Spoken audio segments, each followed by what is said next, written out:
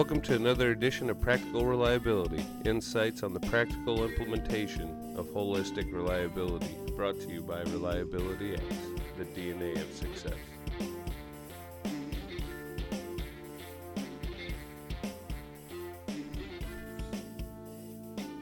I'm George Williams, and with me is Joe Anderson.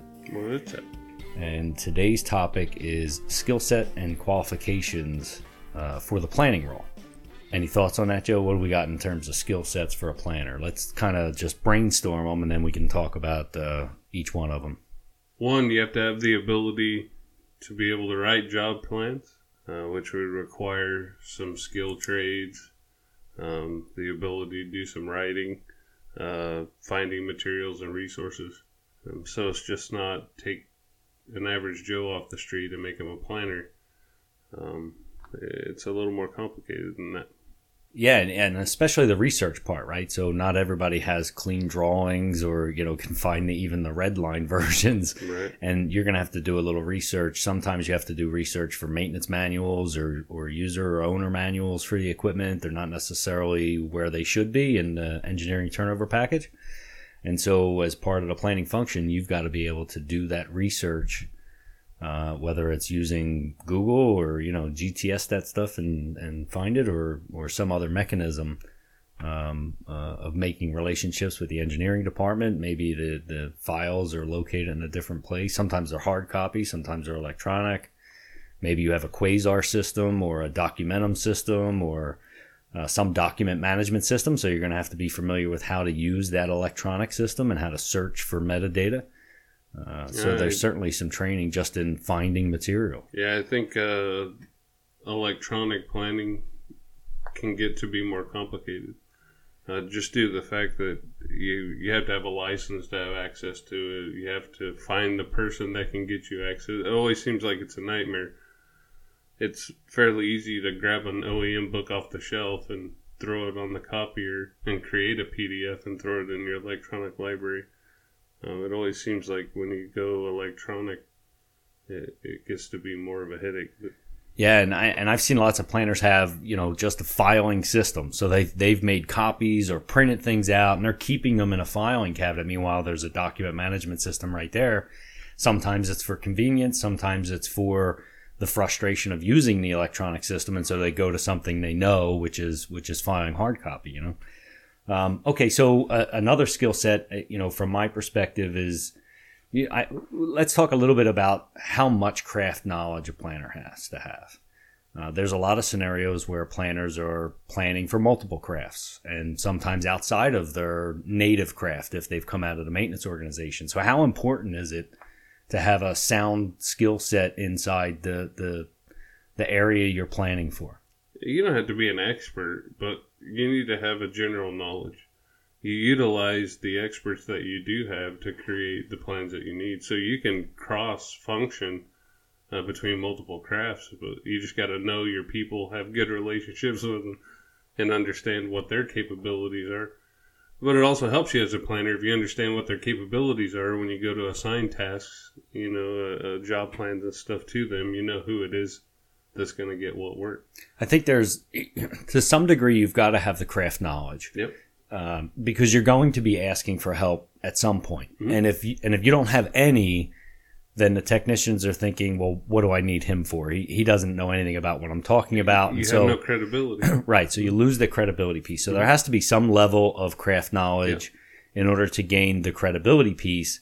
And then I think the next skill set for the planner is to be able to store and manage a job plan library so that they can then make updates or modify them to the next job that's similar, right? Mm-hmm. And that means there's less time that at some point the planner function should be asking less and less of the technician function. Right. They should get to a point where they can plan the work. Yep. And to do that, they have to have the skill set to document those plans and store them. Whether the CMMS does it, whether it's hard copy in a filing cabinet, they should have the capability of developing a library that's not PM task lists. Yep.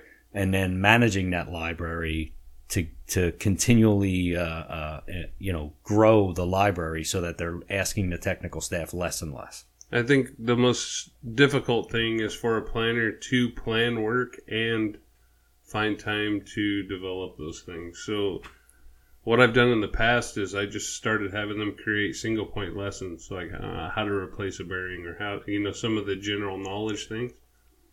And then you can always attach that to a work order for now, and that starts your library. It's not like you have to spend all your time developing your library, because you still have to plan work as well. But you got to start somewhere. I get a question along those lines a lot when I teach the courses at University of Wisconsin, and what tends to happen is the planners are overworked, right? So that they're not sending out what you would consider to be a golden work package, right, with every job, right? Mm-hmm. And so they say, well, I don't have time to build bill of materials. I don't have time to update my job plan library because there's so much work coming in. I can't afford to send it all out appropriate and manage the back end of that. And it's just like a chicken and egg kind of thing, right? If you're not doing those other things, your day-to-day work will never get easier. Right. And so you will never have the time to create all good plans if you are not managing the library, but then they're saying they don't have the balance. And so the advice I usually give them is this, and it might be different than what you'll read in a lot of planning and scheduling books. Your organization has sent out crappy work plans for a really long time. Mm-hmm. If any. One more is not going to kill them. Right. So the ones you do plan appropriate, get them to be that golden work package, and update your library, update your BOMs, and do it right. Mm-hmm. And I don't care if it ends up 10% of your jobs coming out of the gate, and the rest of them are getting pushed through with simple job plans and no materials, and you're still inefficient. As you build the library and as you start building those BOMs, your efficiency as a planner will get better, and thus you'll be sending out more of a larger quantity of good work packages, which then turns into the technical staff being more efficient. Yeah. And then from there you have CMMS qualification. So if you're on a CMMS system versus, say, paper-based, or you're not utilizing your CMMS for this thing, you have to have computer skills. And you know what? So a tough story for me. So in one of my previous organizations, I was a planner, and then I became the assistant maintenance manager, and I hired a planner, added a technical staff to replace me.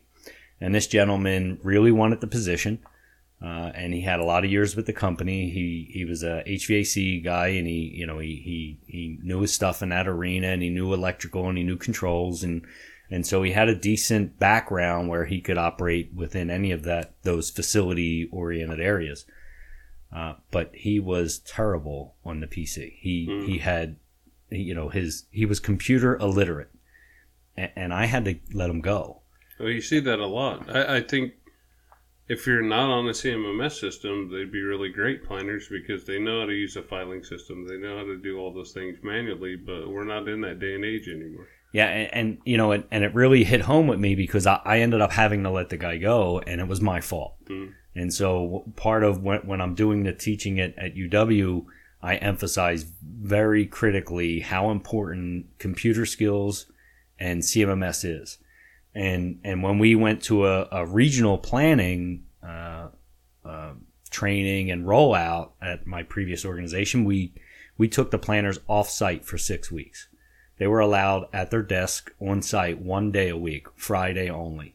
The rest of the time, they had to learn. The reason we did that was to force them to learn how to use the CMMS or call and email and communicate with people to understand what the jobs were and get the jobs taken care of. Not all of the work is in the field as a planner. You've got to learn how to do research. You've got to learn how to use the CMMS and look up what did you do in the past for the same. We're 95% of the work we're doing, maybe 99%, we've done before, right? It's not completely unique work, right? So 6 weeks we took them off site to make sure that they learned how those skill sets very specifically. And then we left them back on site 1 day a week so that they could, do the walk down jobs or the ones that were much more complicated that required them to go out into the field. And I think that really helped them develop skill sets that they, didn't necessarily have coming into that training. So I really highly recommend that's a critical item. Knowing how to do research, knowing how to use your CMMS system. The planner needs to be the absolute expert in that system. Well, I think you touched on another skill that's needed as well, and that's be able to communicate. Right? It's not just send an email or make a phone call, but it's how you talk with people, your body language, those types of things. You could quickly ruin credibility. And when it comes to that and your scheduling function and working with production and those types of people, you got to be able to do that stuff.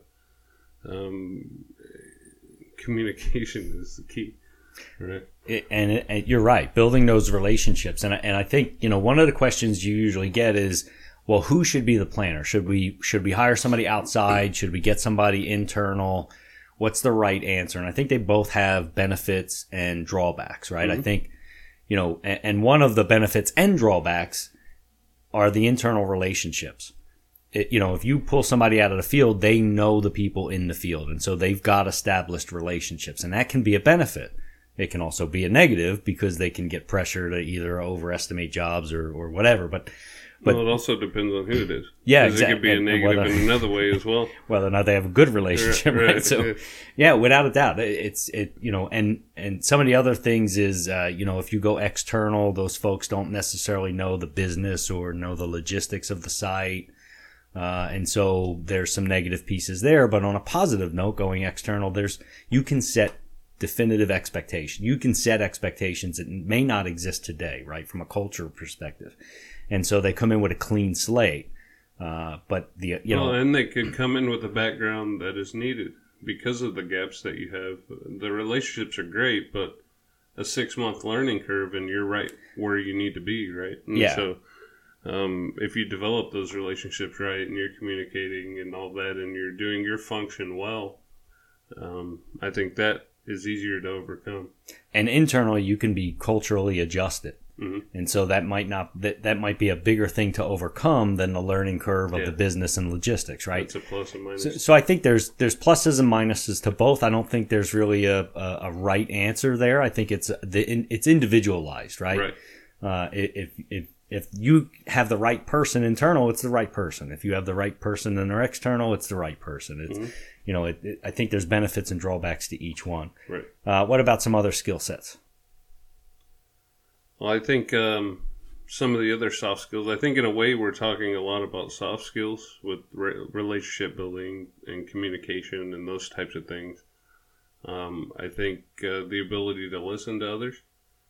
What you'll have a lot of time with listening is you'll have a guy that knows or thinks he knows something, and he's working with an SME developing a job plan, and he doesn't want to listen to the way the guy is telling him to do it or something like that. So your ability to listen is key, and having empathy for people as well to develop those relationships, understanding where they're coming from, not necessarily what they're saying, or how they're saying it, but what they're saying, and being able to translate that into an effective job plan, I think is a key there. And what's ironic is you've got to have soft skills, but at the same time, you've got to be thick-skinned. Oh, the planner gets blamed for every job that doesn't get executed in the field, and he has zero to do with anything that gets executed in the field, right? But we're in maintenance, I think we all have thick skin. You almost have to, because we're always blamed for everything. Yeah. So I think that kind of comes with the territory. So I think the last thing I want to touch on is the organizational skills of a planner. So the planner's got to manage multiple buckets inside. When we think about the CMMS and the statuses and workflows, I typically leave the planner with 3 separate buckets, or actually 4. They have an inbox. So anything that has converted to a work order that's not preventative maintenance or is not an emergency goes to some inbox that belongs to the planner, right? So let's just call it waiting to be planned. From there, the planner really needs to move it to something. This way you know that the planner has seen the work order. So I usually have an intermediary status that at least I can measure whether or not the planner has looked at the work order within a 3-day period. And so they have to change it to another status, right? And that can be waiting to be planned or, whatever status you want to move it into. And then from there, I usually coach planners to have a couple of buckets. The things they can do a quick plan on. They've already got a job plan in the library. The parts are already readily available in stock. Really simple stuff. And so you can kind of knock those out the same day. And then you've got stuff that you've got to do some level of research or write a job plan that doesn't exist in the library. But still, it's not something that you've got to do a physical walk down on. You can do it as long as you can get the research done and you have the available text or technical documentation. Then you can get the work plan together. And then things that really require the planner to go out into the field, things like running a new electrical line or a plumbing line, something that actually requires them to physically go take measurements, to physically be out in the field, and then they put that in a separate bucket. So if they can keep those buckets organized, and then it really makes their job a lot easier because every day they can purge the simple bucket, work on the medium bucket, and then the stuff they have to do out in the field. Just like from a scheduling perspective, you want to be as efficient as you can as a planner. You kind of wait till you get a couple of those and then go walk them all down at once so that you're saving yourself some time and inefficiency of having to travel back and forth to whatever that job site is. And so I think organizational skills is really another critical one. So what do you think about making the planners go out to every breakdown? I don't think this is a good question. And I usually ask this question in the class, and the response I usually get is somewhere between 80 and 90% of the jobs require me to be in the field. And the look on their face when I tell them it's the inverse of that is deer in the headlights, you don't know what you're talking about. I'm about ready to walk out of here kind of looks. Right. But the reality of it is you've done 95% of this work before. Nothing's brand new unless you just got a new line, right? If you've got a brand new line, fine. Those jobs you're going to have to go take a look at maybe, and that's still a maybe. If it's got motors, it's got motors. If it's got conveyors, it's got conveyors. It's not a dramatic difference other than what make and model those things are. And so, most of the work should be at your desk. I agree. Just a previous organization that I worked for, they started trying to require the planners to go out to every single breakdown. And I had a few questions. Breakdown. They shouldn't even be involved in unless it's, they shouldn't be involved in the So I misunderstood the question and went right to they shouldn't be in the field. Yeah. They shouldn't have anything to do with a breakdown. Exactly. Right. And that was my argument. And I'm like, aren't they supposed to be planning? The reason why we're having breakdowns is because we're not planning work and we're not executing upon the plan because we don't have a plan because we're always chasing breakdowns, right? Yeah. And this vicious cycle. But my boss didn't agree with me on that. Let's put it that way. Yeah. Well, and it's tough for people to see it because when you're caught in the middle of the hurricane, you don't see that outside of it, everything's calm, right? I mean, you think that's just the way you operate. And so you're trying to operate the hurricane, not trying to find calm, right? Well, that's kind of the thing is why do you plan, right? And I guess the question is what's the opposite of chaos? And the opposite of chaos is control. Right. And how do you gain control? You gain control with the plan, right? And we have strategic planning function at the corporate level. We have emergency plans. We have operational plans. Everybody has a plan, but maintenance isn't allowed to have a plan. And that's the thing that just kills me is, okay, you have a strategic plan. You have an operational plan. You have an emergency plan. You've got a financial plan. Right, you have all these plans, but when it comes to maintenance, why are you pushing back against me having a plan? But you say I'm in chaos, and the only way to get control of chaos is through planning. It just makes no sense to me, but it is what it is. And that's a great point. I think if you look at business management, which is very different than maintenance management. Yep. But the reason it's different is because people who are promoted to maintenance managers have no business background. Right.